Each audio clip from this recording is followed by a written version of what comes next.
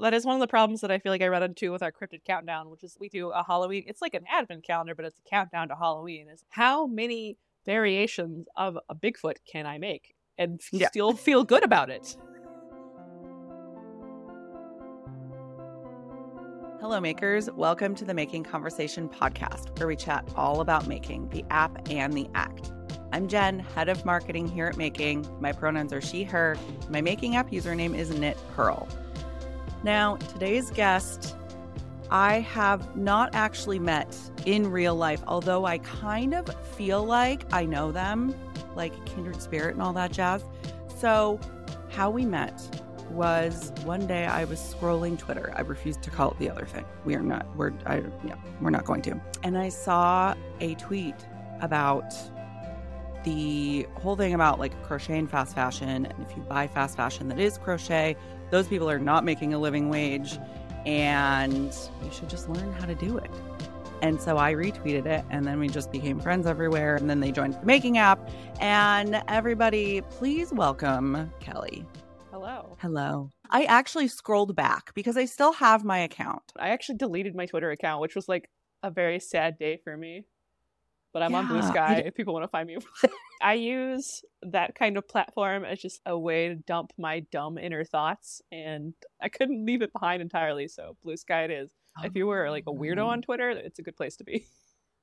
I will say, and I don't know if I can say this word on this podcast, it is much hornier than Twitter ever was.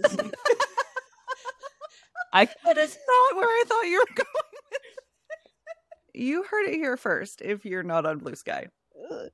Hi, my name's Kelley. Heard it here first. My pronouns are they, them.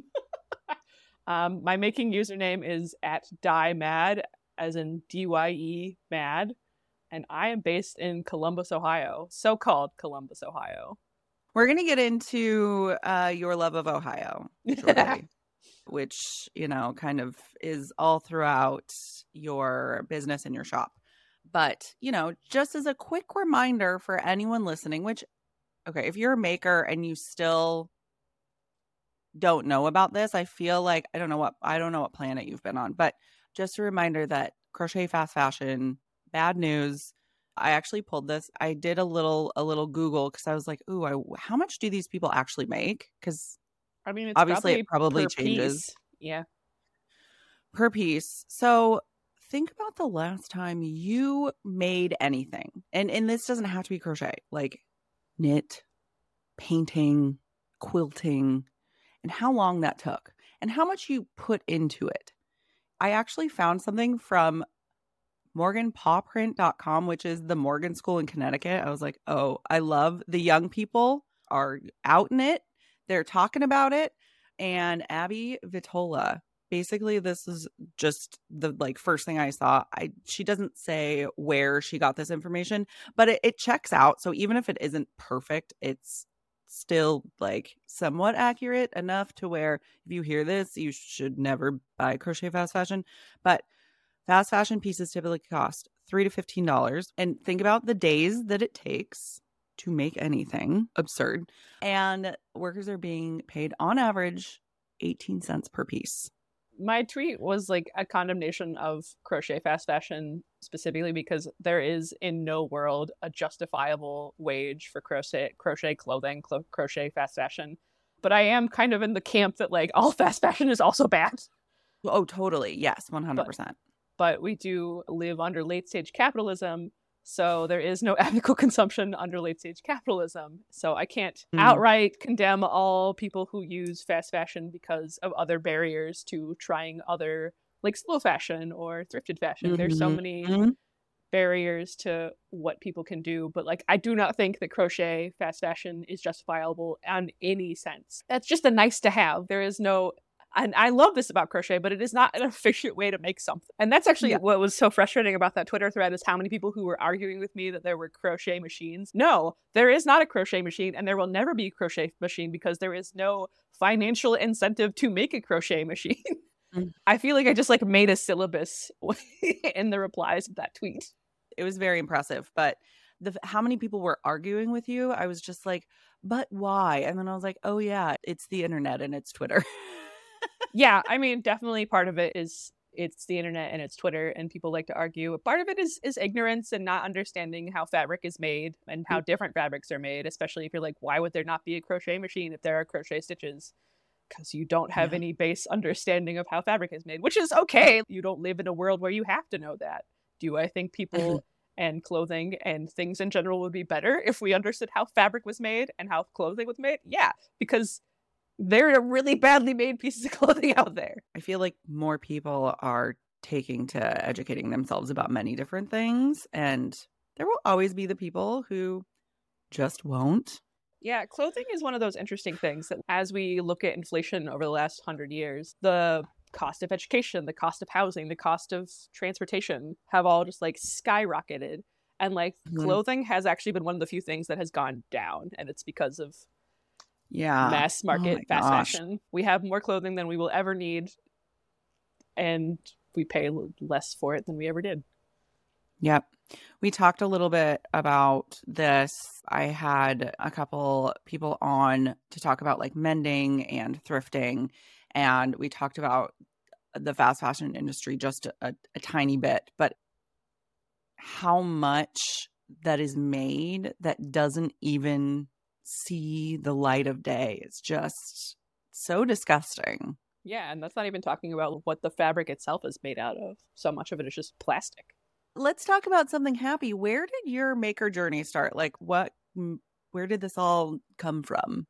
That's kind of funny because my mom had this belief. She's like, you're going to grow up and live in Spain on the Riviera and become an artist. And like, I don't know where that came from because I liked drawing.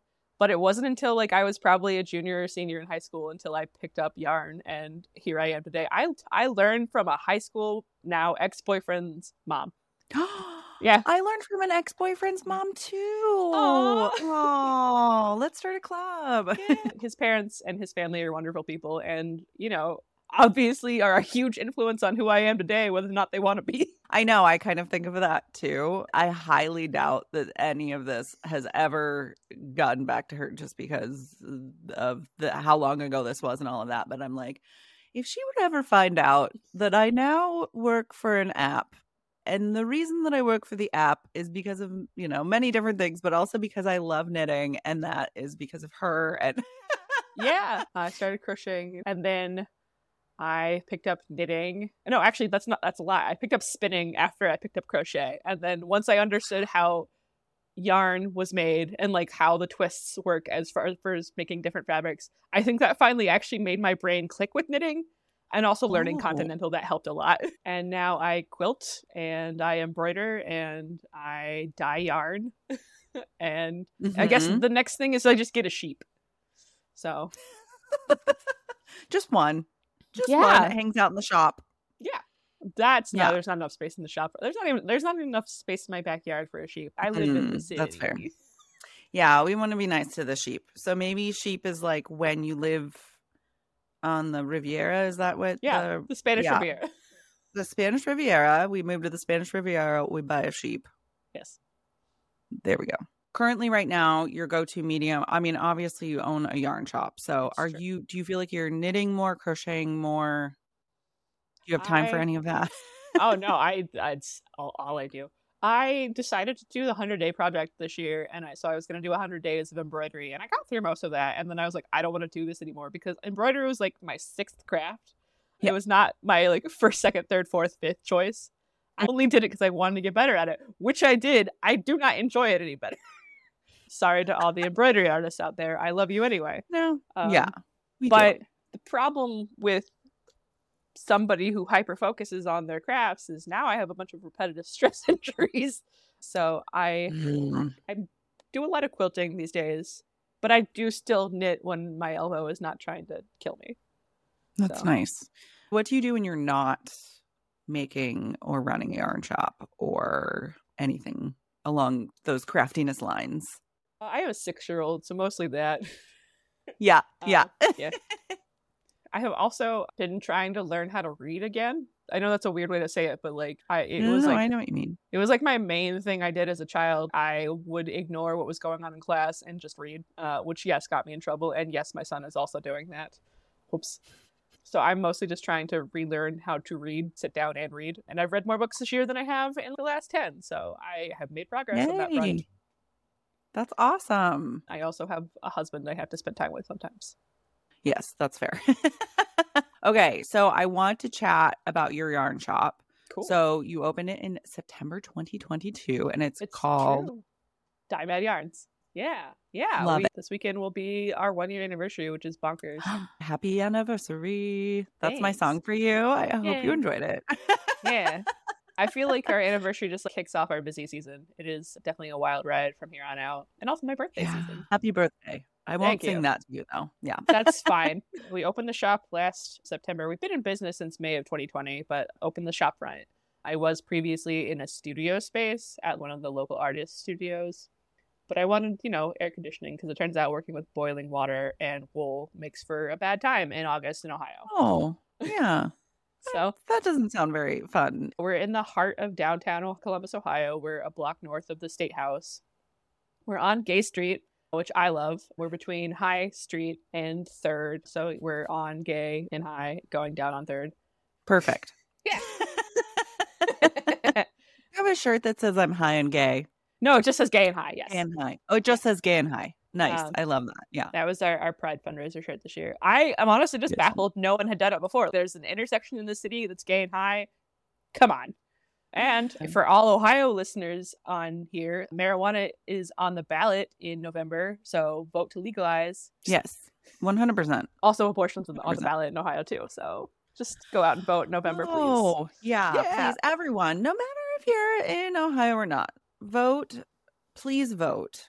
Please. I mean, it's 2023, so most of what you're going to see is probably going to be local elections and levies. So I would say that those are actually more important than federal. And I am a former 100%. Organizer, so I know what I'm talking about. Oh my gosh. Well, maybe we should do a whole other episode why everybody needs to get out and vote. I still can't believe how many people don't vote. It blows my mind. I'm not going to fault anybody for it, for how many Voting Rights Act violations there have been in the last 40 years. I should have clarified my statement. I feel like it's like the people who it is very easy to do so, and then they do not. Like that, don't be that person. Okay, I mean, people, if you're watching or listening, don't be that person. I mean, it's definitely like a spectrum of easy too. I mean, there are some people who aren't apathetic but don't see the point, and I understand that from a lot of perspectives, especially like in a state like Ohio or like where I'm from, South Carolina, where it doesn't like it feels not only like an uphill battle but just like impossible. So yeah, I understand it, and it's definitely a starting point and not a be all end all kind of thing to organize around. Yeah, but you're right. I went in the route of just blanket statements, and well, that's not necessarily the best way to go. These are things that we need to be talking about, right? Well, no matter how upsetting they are. I should have known we would get here. My values are integral to my business. I'm sorry. But it's the same with us. And we do really appreciate every time a business is loud and proud about their values, because then it makes it even more like, A, you know where you're putting your money, and B, it makes it easier for everybody to be that way that wants to, right? That's the goal anyway. I mean, what's the point of being on Gay Street if I don't get to be a little gay or a lot gay? I mean, everyone's a little gay. Yeah, I agree. But yes, the shop is downtown Columbus, block north of the State House. It's an itty bitty little shop. It's about 450 square feet. Like, it is not a big space, but we do all of our dyeing, all of our shipping there, and we have a little tiny retail area, and I'm really proud of it. So you said that you started Dye Mad Yarns in May of 2020. I did, yeah. I had picked up spinning and knitting, and I was like, well, what's dyeing like? And I was like, oh, I can't keep all this yarn in my house. Would other people be interested in yarn? And it turns out the answer was yes. I think dyeing was different than all of the other making hobbies I have, because it was not something that I was going to do as a hobby for very long, because it is just not something that is sustainable if you like to do it with any sort of regularity, because there's only so fast I can move through yarn. So was it just, I want to try this new hobby, I'm going to pick this up, and then you ran with it? Or was it like, I can't find a specific color and I want to try and make this specific color? Like, I had an inspiration and I had some colorways in mind, and I thought other people would enjoy them too, because some of my first colors were inspired by the weird eccentricities of Ohio. So that was pretty easy to run with pretty much immediately. But it was just like, I want to try this other way to make something and way to work with color and fiber. It's a weird way of becoming a commercial artist, I guess. You know, creativity leads the way, right? Absolutely. Yeah. Every single color that we've ever dyed has an inspiration first, and then we pick the colors. I feel like most dyers, and I could be wrong, I could be entirely off base, I have no idea. They will pick colors and then pick a name. I do want to read from your website. My inspirations for yarn are largely from my state of residence, my chosen home. So Ohio, as we have stated. So it says that you grew up in the South, and it says Ohio is not like the South, except when it is. And Ohio is weird. I don't mean in the craft brewery on every corner, keep Austin, Portland, Asheville weird bullshit kind of way. I mean Grandpa's Cheese Barn, Hell is Real, Lucky Cat Museum, absolute nonsense weird. Weird as in Ohio has always been weird, and there is absolutely nothing you can do about it.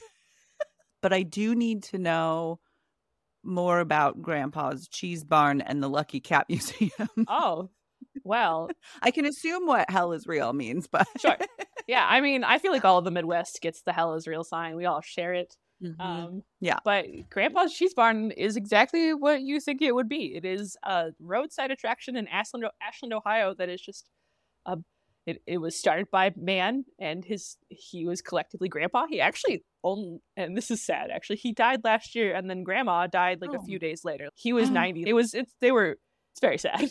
But there's just a bunch of cheese. He's got a bunch of cheese. There's a bunch of different flavors. You could also buy fudge and ice cream and beef jerky and popcorn. I will say Grandpa's Cheese Barn would be my heaven because I love cheese. Yeah, I mean, you get a little bit of everything going I-71 and I-75 in Ohio. There's also Big Butter Jesus on I-75. Well, okay, that's not true. He's not there anymore. He's been struck by lightning twice.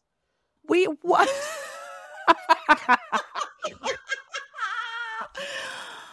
I'm learning so much right now. Yeah, Big Butter Jesus was just like a giant statue of Jesus, and they have built him twice, and he's been struck by lightning twice. And made of butter? No, he was just kind of a yellowish color, so he looked like he was made out of butter, which is a thing in the Midwest because people make statues out of butter at our state fairs. He was also called $5 footlong Jesus because it looked like he was just $5 foot tall. And then he was also called Touchdown Jesus because he had his arms touchdown. Yeah, that's a customizable Jesus, it sounds like. So he's struck by lightning twice. It's almost like you're not supposed to build idols or something. Oh my God. Wow. What a concept. Okay. I now understand why Ohio is weird. I do want to know, what was your very first inspiration for your very first yarn dyeing experience? I'm trying to think of like my first 5 colors. I know that Hell is Real was one of my first colors, and so was Grandpa's Cheese Barn. And then I did one that was like called Neon Coral. That I just really like coral, so it was just like a layered pink and yellow that made like a really pretty tonal coral. And then I did one that was just like my favorite colors. That is just called, it's our shop colorway. Like it doesn't have an inspiration. It's just colors I like, and it's called Hawk, which makes sense because our logo is a goose, which is inspired by the Midwest phenomena of a porch goose. Are you familiar with a porch goose? I mean, I could guess. Sure, yes. So, and there's actually an Atlantic article all about porch geese and the resurgence of porch geese. They were a really big thing, gosh, I think in the 80s, but like I think they peaked in the 80s. They were around before then, but they peaked in the 80s. And they were actually initially manufactured in Central Ohio up in Delaware County. And they're just concrete geese that you put on your porch, and then you dress them in seasonal outfits. Of course you do. I felt the 80s was the peak time for geese. So you're bringing it back, and I appreciate that. It's really funny because I think this was after we changed to this new branding. There's a gallery on the 5th floor of the building my shop is in, and there was a porch goose themed gallery, and it was about somebody. She lives in LA, but she's from Columbus, and she did it kind of like about the dichotomy between like kind of the kitschy wholesomeness of the porch goose versus some of like the violence and hatefulness and like bigotedness that comes out of Ohio and Indiana and the Midwest, because this region of the country has like the highest concentration of like hate groups. It was really Yeah. interesting and a really cool exhibit. All of this is leading us to our topic of discussion. So as we head into spooky season, I feel like I should like drop my voice and we're gonna talk about cryptids. So you also have a yarn collection. I do. And That it is called expands the Cryptid every Collection. year. Yes. I love that you add to it too. So I mean, they're beautiful. They're all named after cryptids, and we're gonna tell the tales of a few cryptids and talk about like why you chose the cryptid, why you chose the color. I just kind of want to hear the connection there, even if it's just an obvious one. Yeah. Our first year, we did it fall of 2020, so it was our first Halloween collection. And the original lineup was Mothman, naturally, Melonheads, Hasselrod Angel, which is not a cryptid but is spooky, Loveland Frogman, Lake Erie Monster. Yeah, Mud Mermaid was from our second year and is probably my favorite in the collection. I don't know, I love Frogman too a lot, but I just love frogs. They're all so good. Okay, before we dive into that, let's talk about, I know you talked a little bit about your embroidery, but what are you working on right now? This weekend is our Saturday hour. We're open on a Saturday once a month. It doesn't make sense for us to be open because we're in the financial district. So we're only open on a Saturday once a month. And this is the Saturday, which is also our anniversary. And actually, that'll be the debut of our fall collection this year, which is Heather's inspired because Heather's is set in Ohio. I love all of this. This is so good. And Heather's, for anyone, I'm assuming you mean the movie. Yes. Yes. Okay. Just yes. If anyone watching or listening has not watched Heather's, that is something that needs to happen. So add that to your list of to-dos. It's not like really Halloween-y, but it definitely fits the vibe. It fits the vibe. Yeah. It works.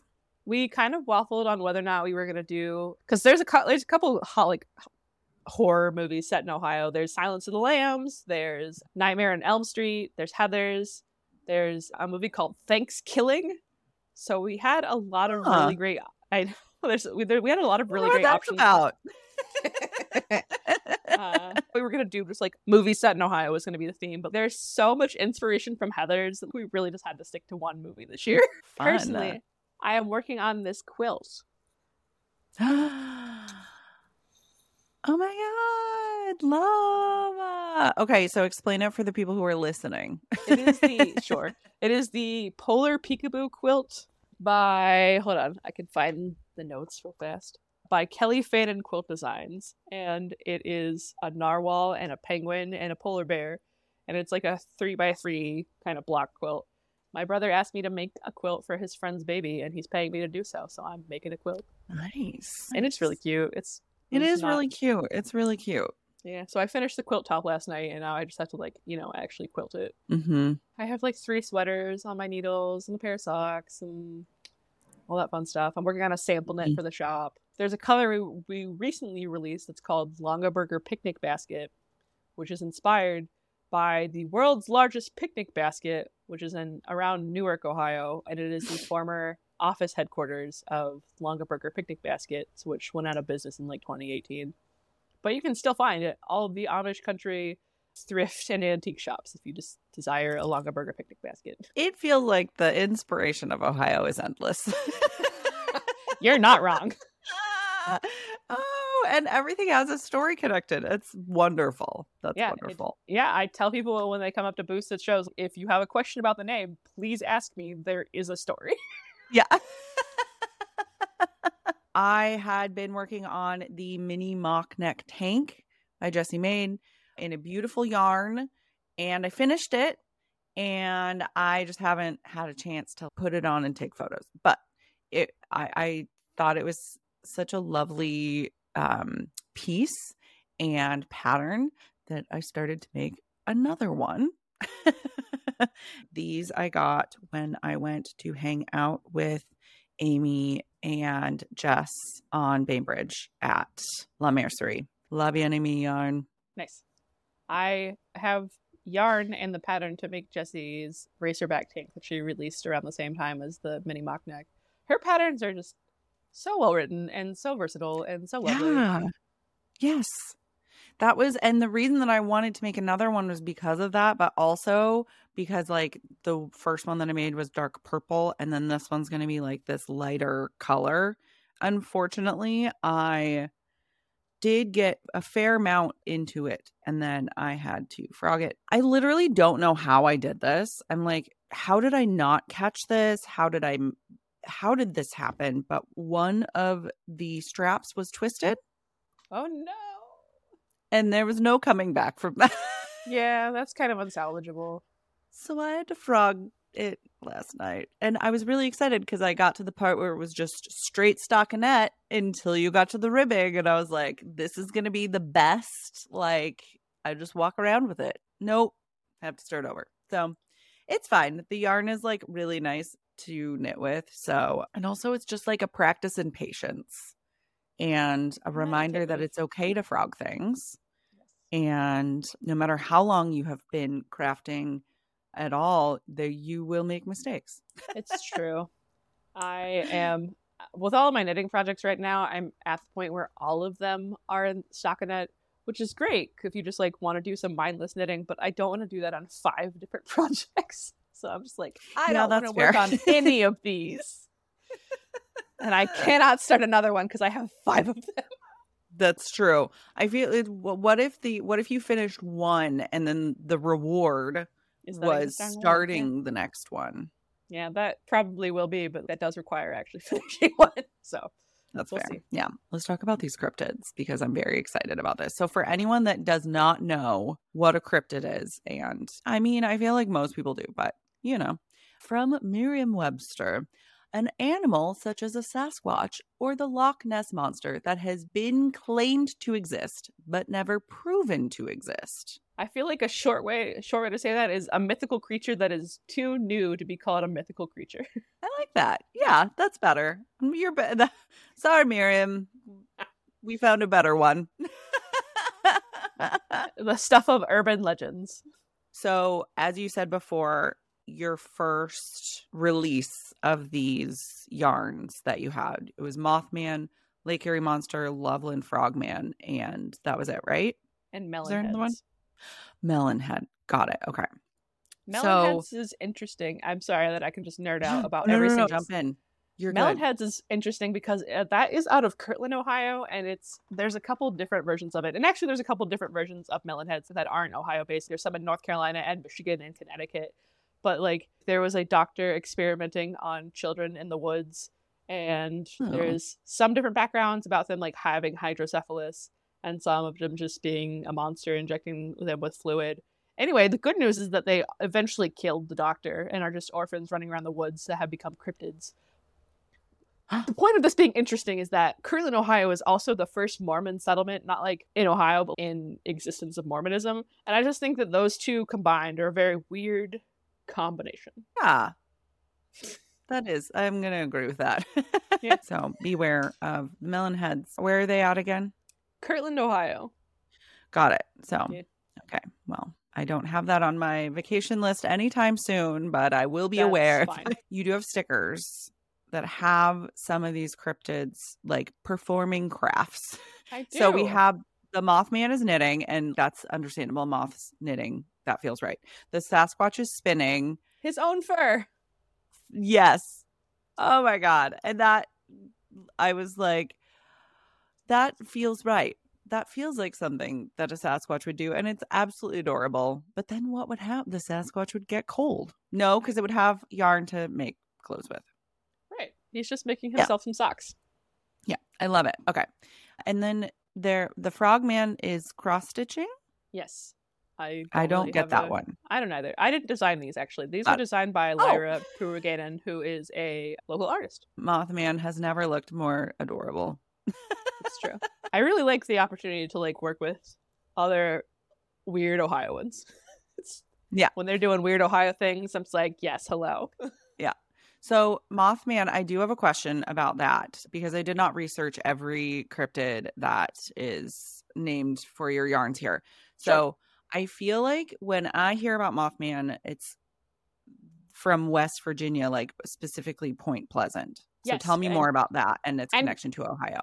And you would actually be correct in that assumption. The only claim that I can really make to Mothman is that the bridge that he prophesies would come down is over the Ohio River, and across the bridge from Point Pleasant is Gallipolis, Ohio. So it is just really on the border of the two states. So I will not claim Mothman from Ohio. I would merely just like to borrow him sometimes. And you know what? I feel like I'm allowed to do that because Chicago has their own Mothman. So like clearly he travels. He does. And I also just really revealed my lack of geography knowledge.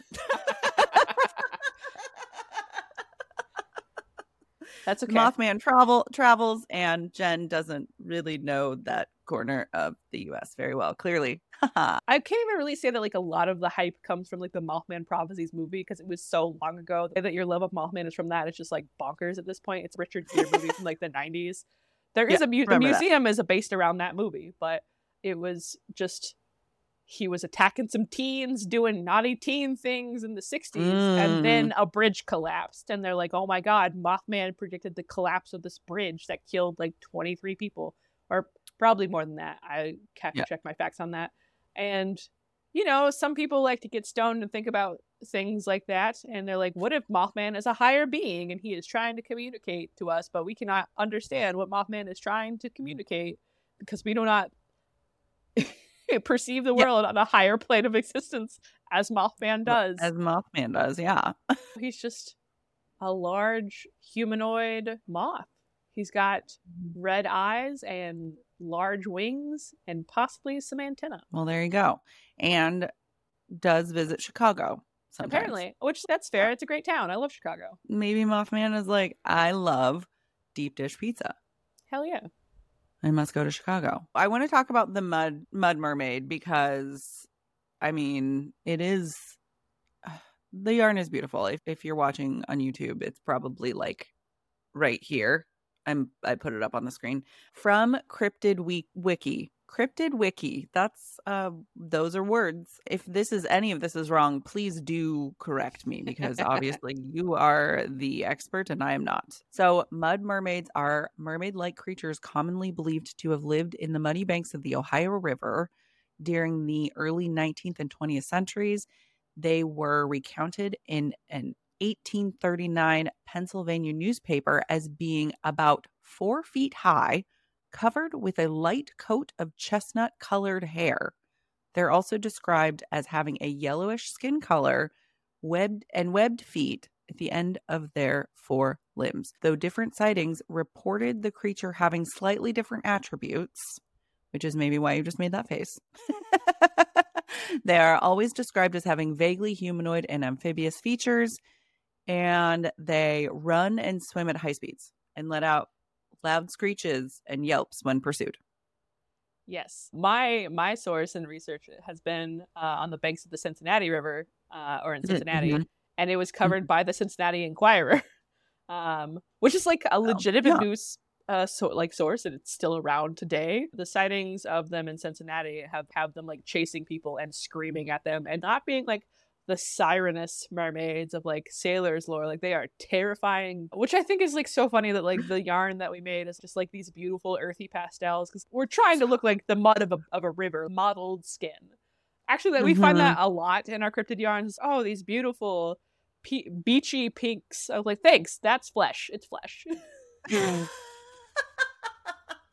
There you are. Now, every time anybody makes anything with a pink yarn, they will think of that. It's all about context, baby. Yep, that's true. When you are picking these colors, how does it work? How does it work for you?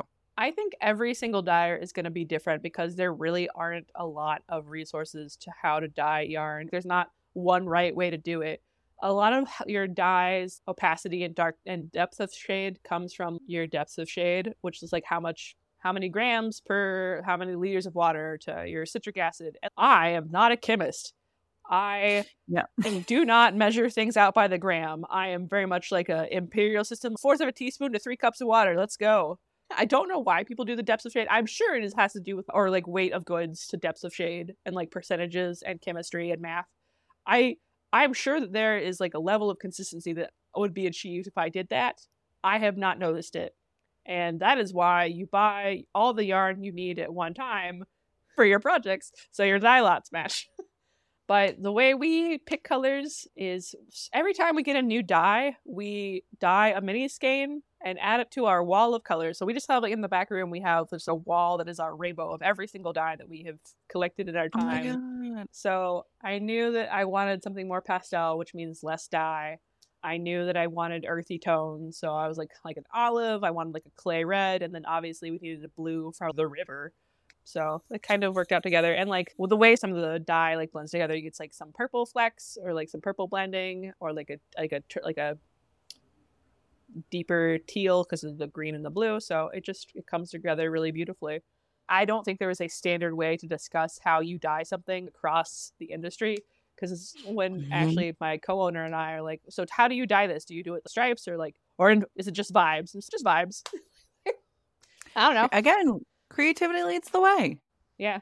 I don't know what standardization in this industry would look like, but I am not leading the way on that one. I mean, I don't know. Maybe that kind of is connected to a phrase that I like to say around here a lot, and that is perfection is boring. So if everything was the exact same, would it all look the exact same? Anyways, I think that's great that it's a little bit more like it's based on vibes. I want to know if anybody has recorded a screeching and has been like, I think that is Mud Mermaid. There's so many other options of potential creatures that aren't even cryptids that it could be. But like, there's so many other cryptids that be screaming. I know. They're all very screamy, aren't they? It's relatable. My 21-year-old cat likes to scream a lot. Maybe she's a cryptid now. Be the local cryptid you wish to see in your woods. Bella, the really, really tiny cat cryptid. I love that. Okay. I know, she's very cute. Love her. It is very interesting to me, like the sharp increase in interest in cryptids, because I don't know what it's coming from or like what it says about society. There's like a rapid increase in founding of regional cryptid festivals. They are just like kind of kitschy, fun, like regional festivals. Maybe the cryptids were like, I'm going to come out more, and then there's more sightings and people are talking about it more, and there's, paranormal shows that are covering it. That's where my mind goes. Yeah. I also like to think about like monster symbolization, and I don't know if theory is the right word, in like media, like our like fascination with monsters is a reflection of our own identities. Anyway, that's neat. Speaking of monsters, orange eyes. I was going to somehow tie that to the other orange monster, but we don't need to talk. We don't need to give any airtime to that orange monster. Nah. Yeah, that is Ohio's flavor of Sasquatch. So orange eyes is a Sasquatch. Yes. I love it. Okay. Yes. We've got Sasquatch sightings, obviously, in Washington. Yes. I feel like there's just like regional variations of a big hairy man. We're all freaked out by that, which is fair. Mm-hmm. But terrifying in general. So, So there's like the Yeti, there's the Sasquatch, there's Bigfoot, there's Orange Eyes. It's all just regional variations on a theme. Orange Eyes is a little bit cliche in the sense that he attacked some teenagers who were necking on Lover's Lane, because there's legitimately a Lover's Lane in like Worcester, Ohio. Why are all of these cryptids like being the moral police with teenagers? That's a good reflection and a good point. Maybe they are not actually events. Maybe they are just moralization police. So it says that Orange Eyes lived under a Cleveland cemetery, and I don't know what that means. Lives near Mill Lake. Oh, now, okay. The first sighting dates back to March 28th, 1959. And that's when the attack happened at Lover's Lane. Again, I don't understand why that's happening. But, not paying attention and out in the darkness. Maybe that's just why. Why can't we return to the good old days of America where our teenagers were getting attacked? On Lover's Lane. By monsters. Okay, so yeah, like you said, he's a hairy Bigfoot beast is what this says. A large Sasquatch, but glowing orange eyes. Mm-hmm. I feel like we've had a really hard time, because I feel like every year I have released this killer, and every year I'm not keeping this color around. And it's because There's only so many variations you can do of an orange and green and brown yarn that doesn't look like camo. And I don't know if you would guess this, but people who are really into camo are not my demographic. That's fair. That's fair. I mean, I do enjoy these colors, but I think what drew me to talking about this one, when you hover over the photo on your website, it like shows a photo of possible orange eyes sighting. That makes me really happy. Makes me really happy. I have a lot of love in my heart for Bigfoot and Sasquatch. We actually have 2 little Bigfoot statues in our shop that were gifted to us from Lindsay at Stilly Rivers Yarn in Stanwood, Washington. Love. So we also have the Nightcrawler. So I don't know why when I went to your site, I thought it was just the Nightcrawler, but it is called the Fresno Nightcrawler. Is this yarn? Yeah, it wouldn't be entirely accurate.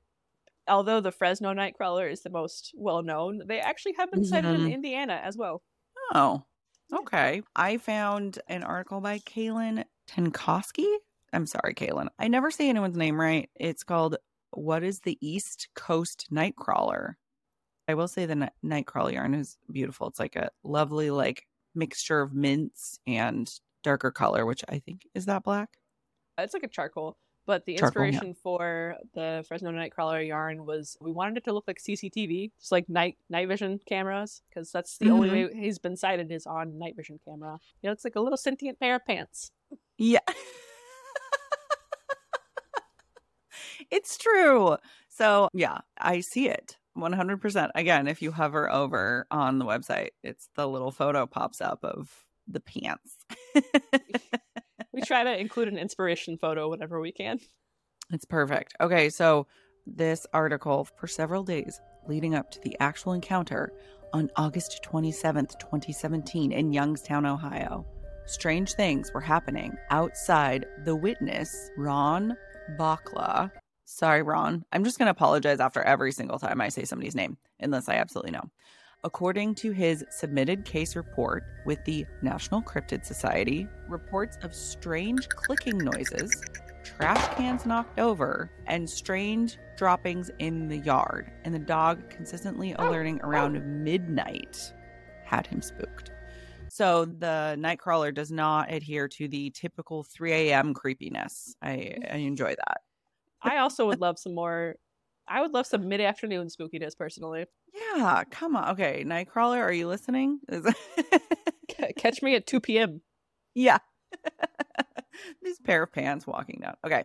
So on the night in question, the dog went crazy as usual, barking in the direction of the back deck. This time, when the homeowner looked out of the window, he saw 2 eyes looking at him briefly from the backyard. And then the figure took off, running down his driveway. 15 feet in 2 seconds.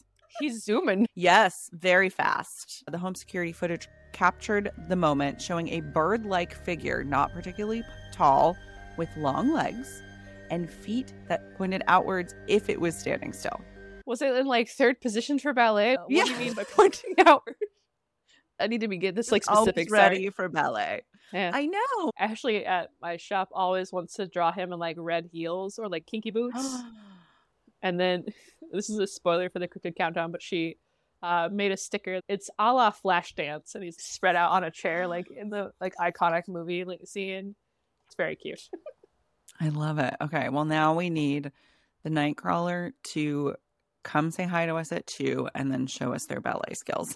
Yeah, lunch at 2, show at 7. Come on. Yeah. The witness first stated the creature had dark feathers and a snout. But yeah, I'm like, wait, what? He also said it didn't appear. Detailed I've heard about the Nightcrawler. I know. He also said it didn't appear to have arms or wings. It's just bird legs. I'm like, now I'm confused. It simply appeared to be legs, a torso, and a head, which makes covered sense in feathers. With this photo. Covered in feathers and a snout. What a bizarre creature. I love him. Yep. Oh, Nightcrawler. You've got a fan club here, Nightcrawler. You know, it's funny. I talk such a big game. I would be absolutely petrified to run to a cryptid in real life. Yeah. If any of these things, just a simple ghost, that would, yeah. I would never become really a ghost. I don't think I wouldn't be able to. I would be goodbye, Jen. She's gone. Were there any other cryptids that you wanted to talk about? I think I would like to mention the frogman and the dogman, which I'm only mentioning these two because they have also been recently seen. I think the frogman actually might have been seen in 2020, but I know he was seen in 2016 by some teens who were playing Pokemon Go. Oh, okay. I was like, at a lover's lane. Come on, people.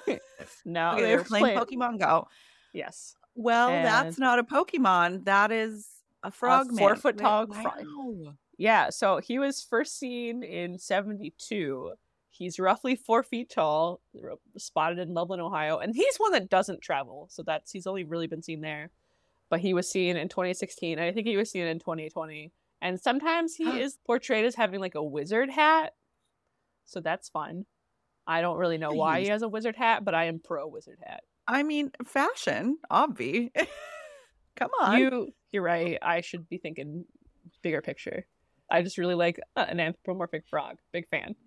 4 feet tall? Is it now is it a giant frog, or is it like man/frog? I think it is. He's upright. He's walking upright. And it is funny because it has been debunked before, but then like been seen again. It'd been debunked like it was actually just an iguana that didn't have a tail. But it has been seen since then by other people. And then Dogman, there's a Ohio Dogman, and then there's the Michigan Dogman. But it's not a werewolf. It is a dogman. It's between 4 to 6 feet tall, often described as very muscular, with pink or gray skin, and it has been seen on all fours, but it has also been seen bipedally, but it is specifically not a werewolf. And one of the most recent accounts was like from 2016 in Allen County, and this is okay. This is my favorite quote. The man who saw it described it as a 6 foot tall creature covered in what looked like gray or pink skin with long ears like a Doberman. Its body, he said, was muscular in hell and at full stride. I only saw the back of it, but it had human legs and ass. I could see the striations in its back. The thing was definitely muscular. I was like, oh, that man got a look. Dogman has a gym setup in where they live. Dogman likes to get swole. He's thick. It's incredible to me that you're on record saying this about some sort of creature. I love that. I mean, it is Ohio. I was kind of hoping that Dogman would be, I don't know, my dogs are so cute. I was hoping the Dogman would be more like adorable. No, I think that's kind of the appeal of cryptids, is that they are indeed horrifying. That's fair. Okay. Well, yeah, you're right. Okay. And then I do have a question about the squonk. What is that? I do take a little credit in like a resurgence of squonk. Squonk is from the Allegheny Forest region of Pennsylvania, and it is described as a pig with skin that is too loose for its body, so a very baggy bag of skin. And its whole premise is that it is self-aware in how ugly it is, and to be perceived is to further recognize how hideous it is, and it bursts into a puddle. Not that it does cry, but like it just becomes a puddle and does no longer exist. It is only a puddle. So I guess if you ever perceive this squonk, it's gone. You killed the squonk because you saw it. So it doesn't. It just dies. I think so. I don't know. Again, it may reconstitute. It may reconstitute once the threat of humanity has left from that puddle of tears, but I don't know. Poor squonk. People feel a real kinship with squonk. I too am too ugly to be perceived. Oh my god. I mean, no, but we love the squonk. Okay. Our colorway for squonk is a very beachy and beautiful pink with blue speckles for its tears and its flesh. Now I'm like looking at this in a whole new light, because every time I see pink, it's flesh and It's perfection. I love it. So everybody go to diamadyarns.com if you haven't already and go look at the cryptid collection because it's so much fun. I love the inspiration and the stories behind it. And I hope that you enjoyed our little connection between crafting and spooky season with this storytelling as well. So our cryptid countdown, we committed to 31 colors this year. So there will be quite a rapid expansion of cryptids starting in October, but they will only be available through the end of November. So if you want your cryptid yarns, you got to move fast, except for our original boys who hang out year round. Got it. Okay. Well, just like the cryptids, if you are not intentional about finding this yarn, it will be gone and you will never see it. Okay, well, let's talk about something cool that we've seen in the Making app, as we do every single week. Give our little shout outs. Before we jump into that really quick, I do want to say I have finally been putting up the full length Flock Fiber Festival meet and greet chats that we had with some of the vendors that were there. Some of the audio is audioing, meaning, the Wi-Fi situation was interesting, but you can still hear everything, and anything that you can't hear, I cut out. So there you go. And there are just, everybody that I chatted with was a phenomenal human. So if you want a companion to your crafting, throw some of these on YouTube and watch them. You can find them in the app by going to the Discover page, and at the top, we're putting them up as I make them available. Or if you go to events, you can also see them there. So what did you see in the Making app this week that made you excited? I saw Dimensional Weaving's finished charcuterie weaving, which is incredible. It's so charming, not only because it is just so incredibly made, but I love a charcuterie board. Weaving is also one of those, just is magic. I have not made that leap yet. They're just so good at felting. I told you this earlier, but we talked about it last week because it was I was scrolling and I thought somebody literally had made saltine crackers and they were just holding them in their hand. And I was like, oh, I never thought about making saltine crackers. Wait, that's felted. So it's a woven board with felted pieces. What? Yeah, which makes it even cooler. Yeah. It's multi-craftual. Rose City Originals, which we love Chris. They are based in Portland, Oregon, and they made a quilt, and then they also made a hat from the quilt scraps. They say that testing is in high gear for upcoming quilted trucker hat pattern. So keep an eye out for that. Let's end with our moment of gratitude. What are you grateful for this week? My son is home sick from school right now, and I am grateful he is not worse. He sounds pretty pitiful, and we don't know what it is, but we can probably assume what it is. It is that season. So I'm thankful that I am grateful that he is not worse, and that I haven't gotten sick yet, because I did get COVID for my birthday last year from my one coworker I have. What? That is not an okay birthday gift. Come on. It sucked. I'm not gonna lie. And so we are going ahead and taking preventative measures and masking at the shop again, because September will be so busy, and hopefully I'll make it through without getting sick for my birthday. I hope so too. One of my very favorite things is flying on an airplane with a glass of wine, with some sort of TV show or movie, and knitting on an airplane, because I feel like it makes everything it doesn't matter what's happening around you. So I'm thankful for my time of sitting and knitting and watching a movie on an airplane. It's one of my favorite things. And I guess that kind of links to what I like to do when I'm at home and I'm crafting, is sitting and watching bad TV. Okay, there's a theme here. Well, thank you so much for coming on. This is great. I mean, like I said, I feel like I do know you and we've never met. That will change eventually. If y'all are headed to Wool and Folk, keep an eye out for Kelley and Dye Mad Yarns. Yeah. And if not, catch me literally 24 hours later at Mansfield's Autumn Fiber Festival because I'm not always good at planning my things. I'm gonna have it's gonna be a really rough weekend. That is you. Okay, well, what are you gonna do to wind down after that? I'm immediately flying to Bellingham, Washington for a trunk show at Northwest Yarns. Maybe I can come up to Bellingham. Yeah. I'm bringing all my cryptids. Love it. Okay. We'll talk later about that. I'll figure out when that is. And yeah, maybe we can make that happen. That would be fun. Sounds good. Cool. Thanks again for joining. Appreciate you. I appreciate all you. Right. To join the very first social marketplace app made for makers, crafters, and artists by makers, crafters, and artists, head to themakingapp.com.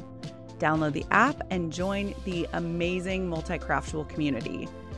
You won't regret it. Just so much inspiration and so many wonderful, wonderful humans. Did you know that you can also listen to the Making Conversation podcast in the Making app? Open the app, tap on Discover, and scroll down to podcasts. From there, you'll see all of them listed. We've also started putting these up on YouTube if you haven't noticed. We'll see how that goes. I am a one-woman show. If you're listening, there's a link down below to the episode on YouTube. And if you're watching on YouTube, there is a link to listen. So choose your own adventure. If you've made it this far and you're interested in sponsoring Making Conversation or having Making at an event to collect content, amazing maker stories, vendor stories, etc., send us a note at hq@makingco.com. We would so very much appreciate it if you were to share the podcast with your crafting community, whether that's online or offline. Having more eyes and ears always feels real good. So thanks for watching and or listening, and we'll see you in the Making app.